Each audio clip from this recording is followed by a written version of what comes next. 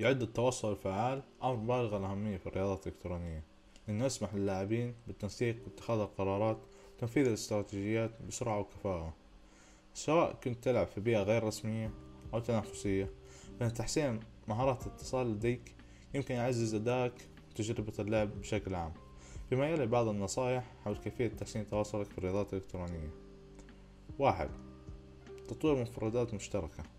تتمثل إحدى الخطوات الأولى في تحسين تواصلك في تطوير مفردات مشتركة مع فريقك، يتضمن ذلك استخدام نفس المصطلحات لوسائل الشرح والاستراتيجيات والأهداف.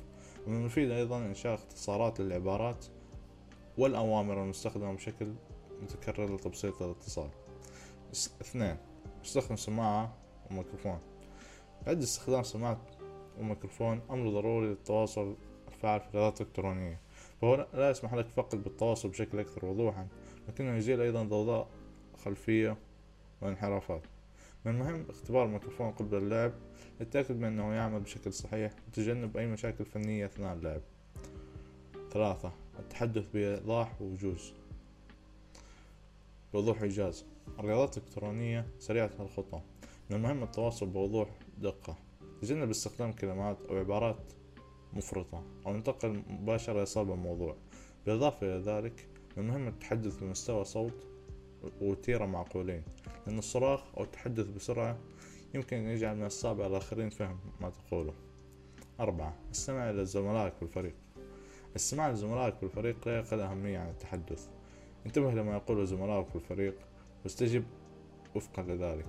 هذا يساعد على تجنب الارتباك والمكالمات الفائتة وسوء التواصل. 5. ممارسة التواصل في السكريمز. تعد ممارسة التواصل في السكريمز طريقة ممتازة لتحسين مهاراتك وتحسين استراتيجياتك. أثناء السكريمز خذ وقت الكافي للتدرب على استدعاء معلومات مهمة مثل مواقع العدو، تنفيذ استراتيجيات معقدة مع الفريق. سيساعدك على تطوير عادات تواصلك أفضل وبناء العمل الجماعي. 6. وآخر نقطة، تقديم ملاحظات بناءة. يعد تقديم ملاحظات بناءة زملائك بالفريق طريقة فعالة لتحسين التواصل والأداء. ودع زملائك بالفريق يعرفون ما يقومون به بشكل جيد وما يحتاجون إلى العمل عليه، وكن منفتحا لتلقي التعليقات في المقابل. هذا يساعد على بناء الثقة وخلق ديناميكية فريق إيجابية ومنتجة.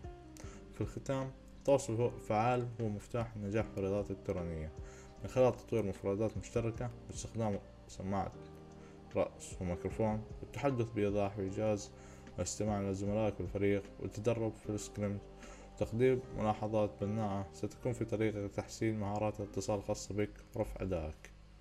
سلام.